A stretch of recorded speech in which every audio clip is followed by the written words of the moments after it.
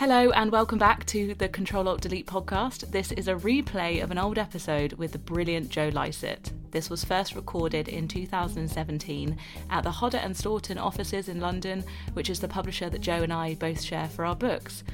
This was when his hilarious book, Parsnips Buttered, first came out. We chatted about his book and his career to date. And since this interview aired 4 years ago, it's been so amazing watching his career go from strength to strength and also watching all of his pranks on Twitter and Instagram.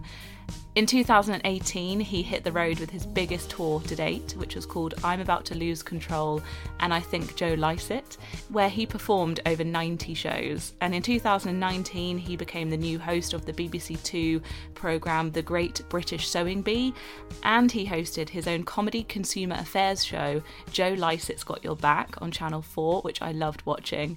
He has also been confirmed as the new host of Channel 4's Travel Man, which I can't wait to watch. I hope you enjoyed this little walk down memory lane, and here is the episode.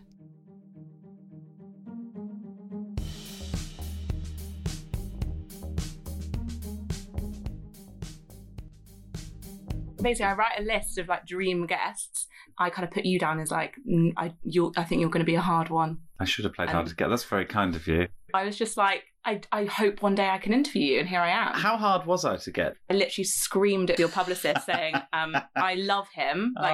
She was like, you need to tone that down if you do meet him. I literally, I'm turn it up. Like, if I'm ever feeling down in the dumps, I type your name into YouTube. I discovered you kind of through the My Dad Wrote a Porno crew. Yeah. But everyone was like, you're crazy. How have you not heard Joe's stuff before? Well, not crazy. I find it very difficult to get a handle on my level of fame, because I'm in this sort of weird place in my career where I'm not that well known, but people that sort of know me and like me sort of are being very kind publicly about me. I'm not that niche, but I'm not that popular either. So I get I have no idea how to sort of get a handle on, how well known I am. But there's lots of nice, people are very nice about my stuff, which is good. People that come up to me these days generally say that they like me on Instagram, either the Parking Fine thing or my Instagram. You've really got a niche. If you like one of your sketches, you'll like them all, I feel, because a lot of your material is based on how great you are on emails and on the internet and trolling. I've got a lot. Well, this thing, when coming to write this, I'm doing a new show. I was sort of trying to think, can I just keep doing that? Because that's what I really like doing. But how long can I keep just reading out emails that I've written to people? And get away with they say, oh, here's a funny tweet I did in 2015 or whatever. But people love it. Seem to really enjoy it, and I love it as well. I love doing it, and it comes relatively naturally to me to just be a bit of an idiot on social media. So I do still keep doing quite a lot of it, and do keep writing about it in stand-up. But I'm sure at some point there'll be a new thing, won't there? There'll be internet too. Because I was thinking, I wonder from your point of view how it must feel to kind of go viral in that sense. Because some of your all of them have so many views online, and I wondered if that adds to the pressure, or whether it's just this is working and this is my thing. Bit of both, really. It's weird, the going viral thing, because it's not, at least in my experience, it's not as kind of overnight as people kind of make it out to be. I think because I went viral with something that was sort of comedic rather than outrageous or whatever. So it wasn't like people banging on my door asking for a quote or whatever. It was just oh yeah, that was fun. And it sort of passed me by a little bit when it was happening. Somebody tweeted me when the Parking Fine thing first started sort of rolling, saying you've gone viral on Facebook, and I couldn't find the clip anywhere. So I was like, well, obviously I haven't, or I don't really know what that means. But then, the amount of times people now say to me that I'm the Parking Fine guy, which I'm more than happy to be. I'm happy to carry that torch.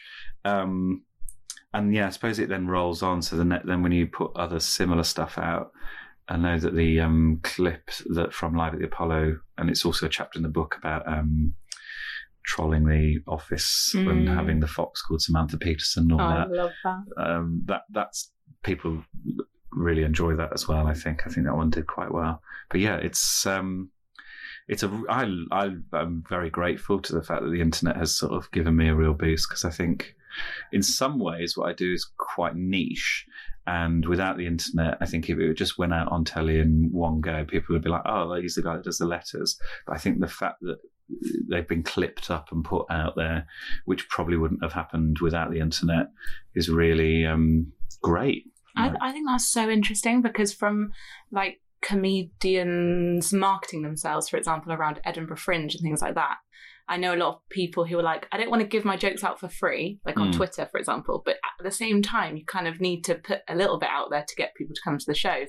Well, that's the thing, is like you do have to hold some stuff back, and often it's like stuff that you're really proud of, but you know that you can't do it like on the internet or on your social media channels, because it will spoil the show for people. So sometimes it's quite frustrating, because I know this will get loads of retweets, but I can't do it.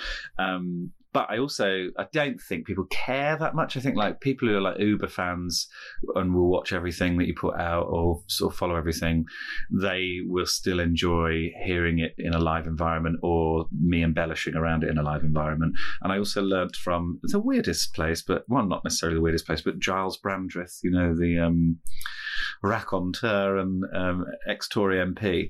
I've done a few bits and bobs with him on Radio 4 normally, and he's always so good, like always so funny, and everyone like loves him, and I love him, and he's always been really positive about me.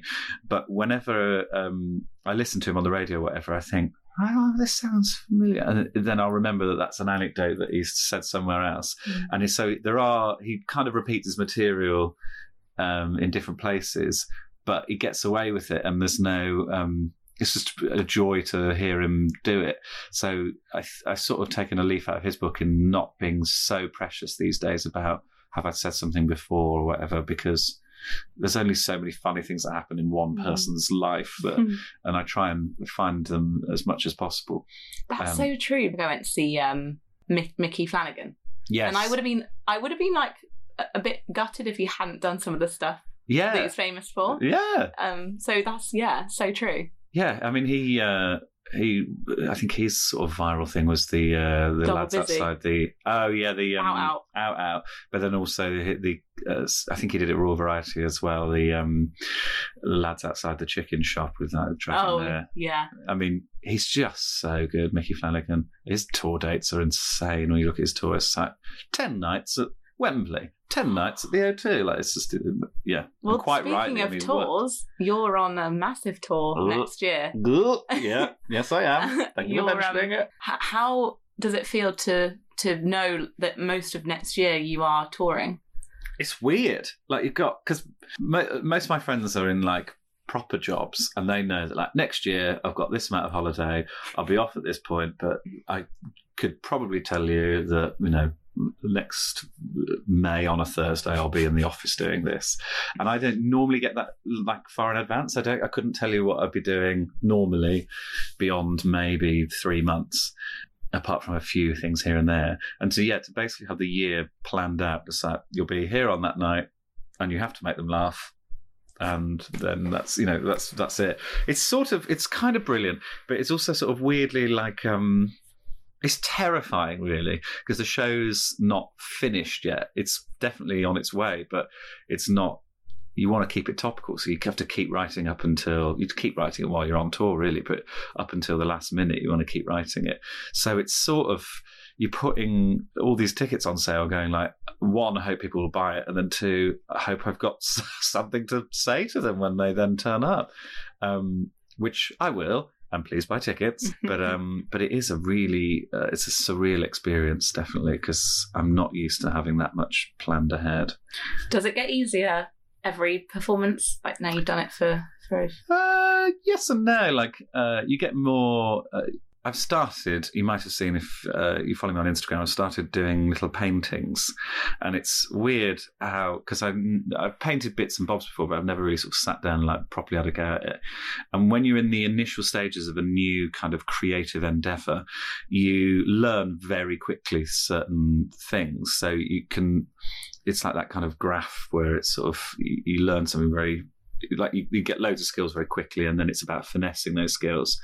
And with stand-up, I remember the first few gigs, you just learn super quick, like, oh, if I do this, it's things like you often see new stand-ups who are having a bad gig say, oh, this isn't going very well, and it's like, no, it's a big no to do that, because then you put the seed of the idea in people. Some people might have just been going like, oh, I thought it was meant to be like not that laugh heavy, and then when somebody says it's not going well, you lose confidence in them, and then it gets awkward and all of that. And there's little tricks like that you just learn as you sort of go along. And so this first few months of stand-up, or first 100 gigs or whatever, it's just learning all that stuff. And then you get to the stage I'm at, which is 10 years in, and I've done thousands of gigs now, and it's about kind of finessing the delivery of certain bits and narrative arc and all of the stuff that's actually really hard, but actually that makes a show go from quite good to really good. It's the stuff that I struggle with, but I'm getting better at slowly. But yeah, you sometimes have gigs and you go, I have no idea what I'm doing, and I didn't know what to do in that situation there. And I find it's so impressive. I find it so impressive, the all of that work that goes into something that looks so easy. Not at you, but just in general, being like, oh yeah, I could do that. Well, that's what I thought when I first started doing stand-up. I was watching stand-up and like, I could do better than this. Absolutely couldn't. Definitely the first few years, just got a clue what I was doing.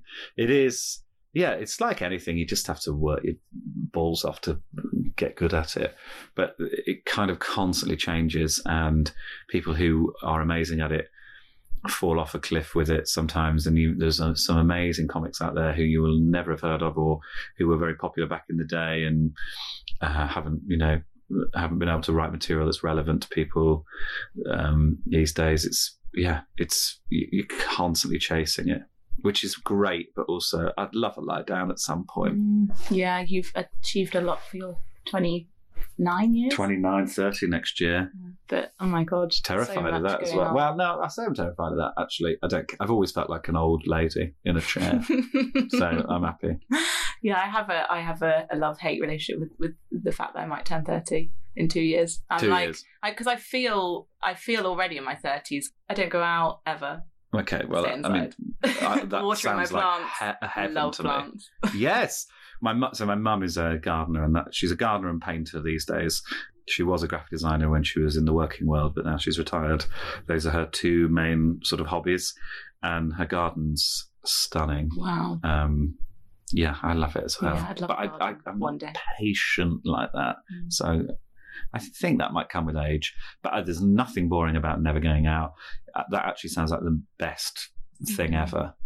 I think I'm just trying to draw that line between, because I can do everything from home mostly. That doesn't mean it's okay not to go out. But then this podcast, like, I see people. Yeah, you're out. I'm seeing you now. Yeah, you're out.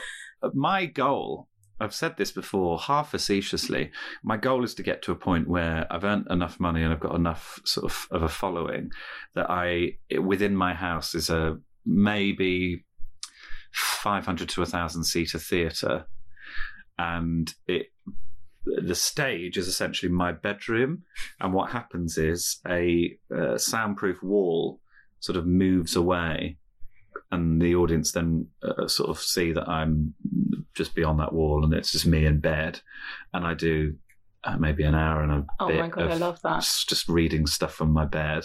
And people have travelled from far and wide. Yeah, I don't have to move. And there's a lovely ensuite as well. And maybe someone gives me a bed bath rather than me even moving out of the bed. And then at the end, when I just get bored of them or just don't feel like the show's going that well, I just press a button and the wall slides back. Would it be like awkwardly slow, like, those toilet doors on trains? Yeah, exactly like that. And then I go back to sleep. I love that. And then the audience just have to leave. That's perfect. Isn't it? I think that's ideal. It will happen. It will happen. Definitely, that will happen. It is going to happen. Yeah. But I feel like I've done the whole like overnight success assumption with you, because when you discover someone, you're like, oh my God, look at all their stuff, and then you kind of have to take a moment to do exactly what you just said, of be like, that's such hard work over like a decade. You didn't just land on stage at Live at the Apollo. When did you first realise that you wanted to do it? Well, it was there's a gig that I try to erase from memory because it's one of the most horrific nights of my life. I went before ever knowing I liked stand-up, and I watched a few stand-ups, but it was never my main. My plan was to be an actor. I went to the Manchester Comedy Store with a friend of mine called Ed, and his then girlfriend at the time, Lydia, and a couple of others. And it's a thing called King Gong. I don't know if you've ever seen King Gong. It's where new comics get up and they have a go. And there are 3 cards given to people in the audience. And if all 3 cards are held up, then they get gonged off. And if you get to 5 minutes, then you beat the gong. Yeah. And I went to watch, drank a lot of cider.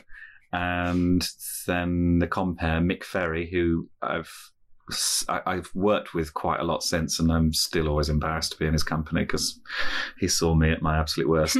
He was like, anyone in the audience want to give it a go? And I was like, yeah, I could do this, And he was like, all right. And I got up and did a joke about Madeleine McCann, which wasn't even a joke, and then didn't even get gonged off. I just realised I had nothing left, and the audience didn't like me, and then tripped up as I went. So just the layers of embarrassment sort of grew. And then just sat down back next to my friend Ed. And I saw him yesterday, actually, and he still loves to remind me of... And he's actually directed one of my shows and has been quite integral to my career. And it's quite useful to have someone like that around. But I'd love to sort of go back and relive the psychology of my life at that time, because I think basically what happened there is I was so embarrassed by how awful it had been that I had to sort of prove to myself that I could do it. And I think if that first gig had gone well, or just okay, I don't know whether I would have pursued it so much. I think it was actually then within me, I was like, no, I've got to prove those people wrong that were there, that I can do this. And an odd psychological thing there. I was thinking about this the other week about certain people in your life, I don't know whether you have this, who they probably don't even know how important they are to you. And I think everyone probably has this sort of a few people like this in their lives, but you're just sort of desperate for them to go you did well. And there's just been a few people in my life like that, and the people in that gig is all of them there. I just wanted them to go we got it wrong. He's actually quite good at stand-up. There's a lot. I think there's so much in that. It's not like revenge, but it's you want to be successful in order to prove people wrong. And I have that. I definitely have that. Yeah, that's a real driver. But most of the people at that gig will probably, if they remember that they saw me at it or whatever, they'll be like, oh yeah, it was a bit embarrassing. Yeah, great that you're doing well. It's a good anecdote. Leave me alone. Why have you climbed into my house? Yeah.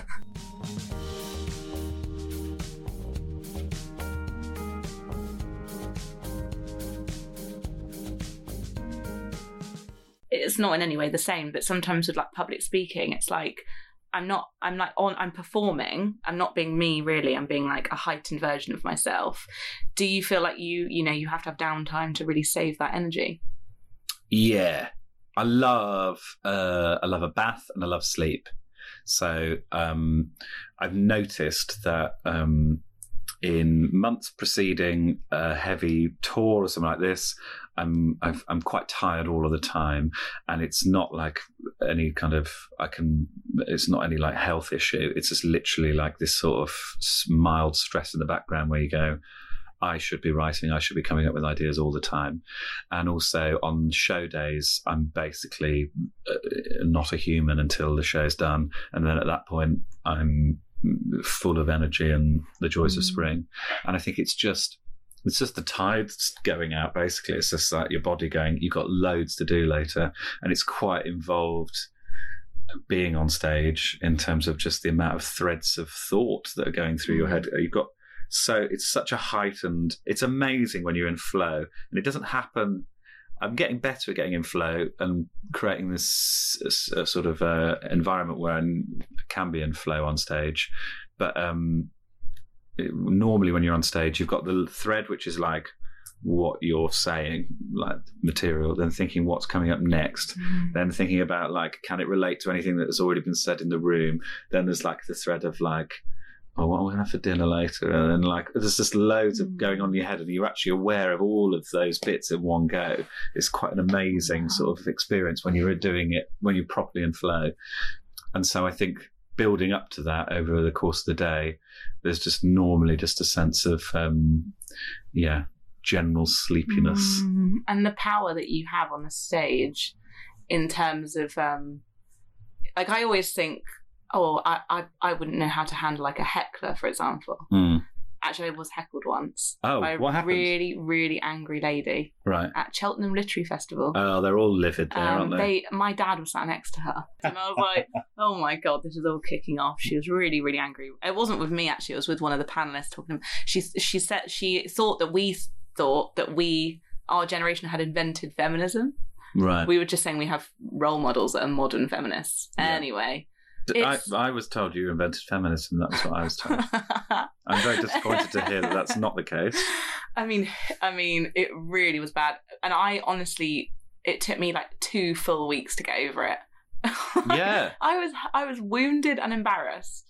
It's really hard. Like, it is. But if you're a comedian, I feel like no one can win. No one can make you feel crap. Like, you're the one that can put them in their place. No, because you want everyone to have had a good time throughout. And so if somebody's heckling, they've got to the point where they're angry enough or drunk enough, often drunk enough, to shout out and tell you that whatever, that they're angry. So you might in the moment feel like you've won because you've said a great put down or whatever, and often it's not that.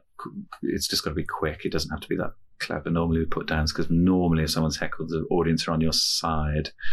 It's normally, it does make you just a bit sad. So I totally understand your reaction to that, because it's a horrible thing when it happens. Often heckles are not nasty as well. It's just like someone kind of getting involved when they're like going, oh yeah, I do that, or just drunk people who are just making a bit of noise.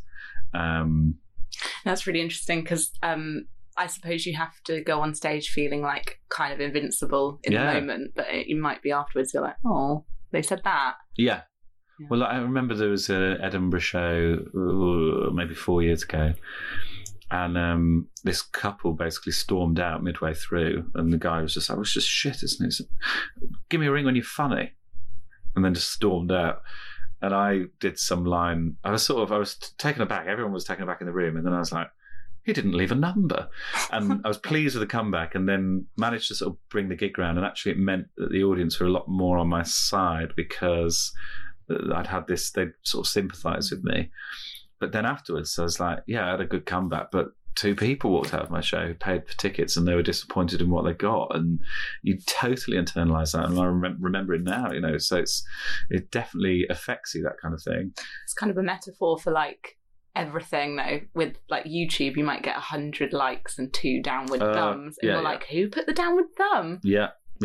Well, I can't remember where I heard this, but about that kind of thing where you look at a roof of tiles and each tile is perfectly in position, and it just takes one tile to just be off, and it just ruins the whole thing. Yeah, and that's it. That's how you feel after that kind of experience. But it's not that big a deal, is it, in terms of long term? Being someone shouting, saying they don't think you're funny or whatever, is definitely preferable to being front line of a war, kind of stuff. So definitely. It's worth seeing it within the context of other people's problems. But yeah, it's not nice. Because I don't think it's fair for people to assume that comedians are don't have feelings. And I think that's the same with celebrities. People are really mean in general, because they're like, they'll never read it. Yeah, I think that just a general being kinder in all ways is definitely worthwhile. And there are times, like before I was in show business or whatever, that I was one of those. I'd get annoyed at somebody on telly or whatever, and this was kind of before Twitter. So if I'd had Twitter, I probably would have been one of the sort of person who would have just been like, this is shit, probably not atting them in. But people see that sort of stuff. And these days, if I ever have those thoughts, I just go, I'll have like the instincts, like the first thought, which is like, this is shit, and I don't like this performer or whatever, and then I'll have like a moment and I'll go, they're trying the best, it's really hard, and it's just not for me. It's not. It doesn't matter if I don't like it, if they enjoy getting something out of doing it, and the people watching it enjoy it. Then that's all that matters. And it's just that doesn't happen to be my vibe. Yeah. But do you feel like you can be really honest under the guise of comedy? Because all comedians, and also with your stuff, I love it when you're like really cutting about something. Like, it's like whatever happens on the stage stays on the stage. Yeah, kind of. Well, it doesn't these days. People do often remind you of things you've said, and you're like, what have I done? Yes, well, one definition of like stand-up that I've sort of always thought is kind of there's a truth in it, is that it's essentially being a stand-up is kind of being honest and rude, and that the funniest things that you can say to an audience member when you're doing audience interaction, in my experience, is the first thing that comes to your head, which could be really horrible. Like, it could just be like, I think your outfit's shit, or I think what you just said is bullshit, or whatever, where you're from is a dump, or whatever. And you might not even like that, might not be what you actually think, but like it's that first thought that comes to your head when anyone says something. You kind of have to cultivate an environment where you can say that, and they love it. Like, people generally just go like, yeah, fab, like pull me apart, whatever. God knows why. It's sort of like I suppose it's like watching a horror film. It's sort of like playing out what it would be like to be attacked. In a weird way. I don't know, like the psychology of it's fascinating. But then, I think the best stand-up is always when someone's being honest about what they actually think about a situation. I love as well how through comedy, especially at Edinburgh last year, I noticed like a lot of people felt they could be really honest about sexuality. Mae Martin's show. I love her. Love Mae Martin. Porter. Yeah. Oh my God. And it was just, and I love your stuff around that as well, where it's just, it's stuff actually that you, of course you could say in normal conversation, of course, but with jokes in there, it really hammers a lot of it home. Yeah, it just makes it, well, often a joke will be like a comparison. So it'll be like, this is why it's like this, and it makes it easier to understand.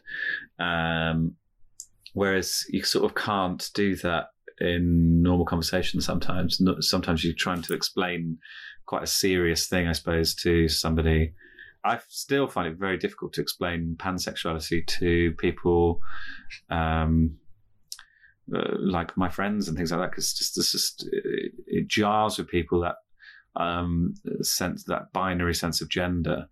And it's not even to do with the binary gender for me. It's like, or it is in part, it's more to do with how I'm not attracted to people because of their gender exclusively. It's more of a semantics thing, using pansexual than anything else. But yeah, so using stand-up as a way of talking about sexuality is I think it's quite useful. Like, my mum and dad go and watch stand-up quite a lot these days because of me doing it, and they do sort of go like, oh, talking about sex again, like kind of. But I think that's because they just find it awkward, rather than that they don't learn anything from it or enjoy it necessarily. I think it's it is. I think it's a great platform for talking about quite complex issues. Yeah, definitely. Well, to round off, we are at Hodder. Didn't even mention that on the podcast, but we are in a really nice meeting room. We're in a lovely meeting room. So, because I've got the hardback of your book, and I've also got the paperback, which is out now. Yes. Which has just come out. Yeah. The hardback is like I love it. It feels like brick. It feels like a collector's edition. Like, yeah, I love what they did with the actual hard bit of the hardcover, not the sleeve. There's a drawing on it of the parsnip in like a gold foil, and I'll always love that. But great. I do love the cover of the what I love about the cover of the paperback is that they wanted a picture of me on the front cover, and we'd sort of said no about that loads. But we sent this picture, and it's just got it's one that Matt Crockett, the photographer, took on a whim, which is just to throw a load of parsnips at my face. So it's not photoshopped on? It's not photoshopped on. It's actually him throwing parsnips at me. And I just loved how like weird it is. How was it writing it? Do you know what? Really fun. I remember talking to Izzy Sooty about writing books because she, I think she's written a couple now, and she said that like there'd be times when you go and do gigs, and you'd come back to writing it, and it'd be like sort of catching up with an old friend because you'd got just so attached to the thing. I really enjoyed writing it and also doing all the drawings and everything. It's, as always, like you have to abandon a thing after a while. You constantly like, I'm rereading it again, like, oh, that could be better, and like, you know, but it'll never be finished if you keep doing that. So yeah, no, I it's so your voice. And actually, when I picked up the book, the guys here were like, you have to listen to the audiobook. Okay, because... yeah. The audiobooks, that was weird as well, doing the audiobooks. Just basically spend a few days in a little box saying your own words. It's just a very peculiar experience. But yeah, people really liked the audiobook. I've not actually listened to the audiobook myself because that seems like another level of madness. But yeah, the whole thing is like weird. Mark Watson described it perfectly with the book. It's like there's all the like writing of it and the stress of it, and you spend like months or years like really finessing this thing, and then you kind of hand it off, and then there's a bit of a party, and then you go past bookshops, and sometimes it's in there, and that's it. Actually, that is totally the process of writing it now. I'm so glad it exists in the world, but it's you do kind of go, well, what's next now then? You don't. You kind of forget that you're a published author quite quickly, and it's what's next. Oh, it's an amazing book, and you should be really proud of it. Bless you. It's really, really great.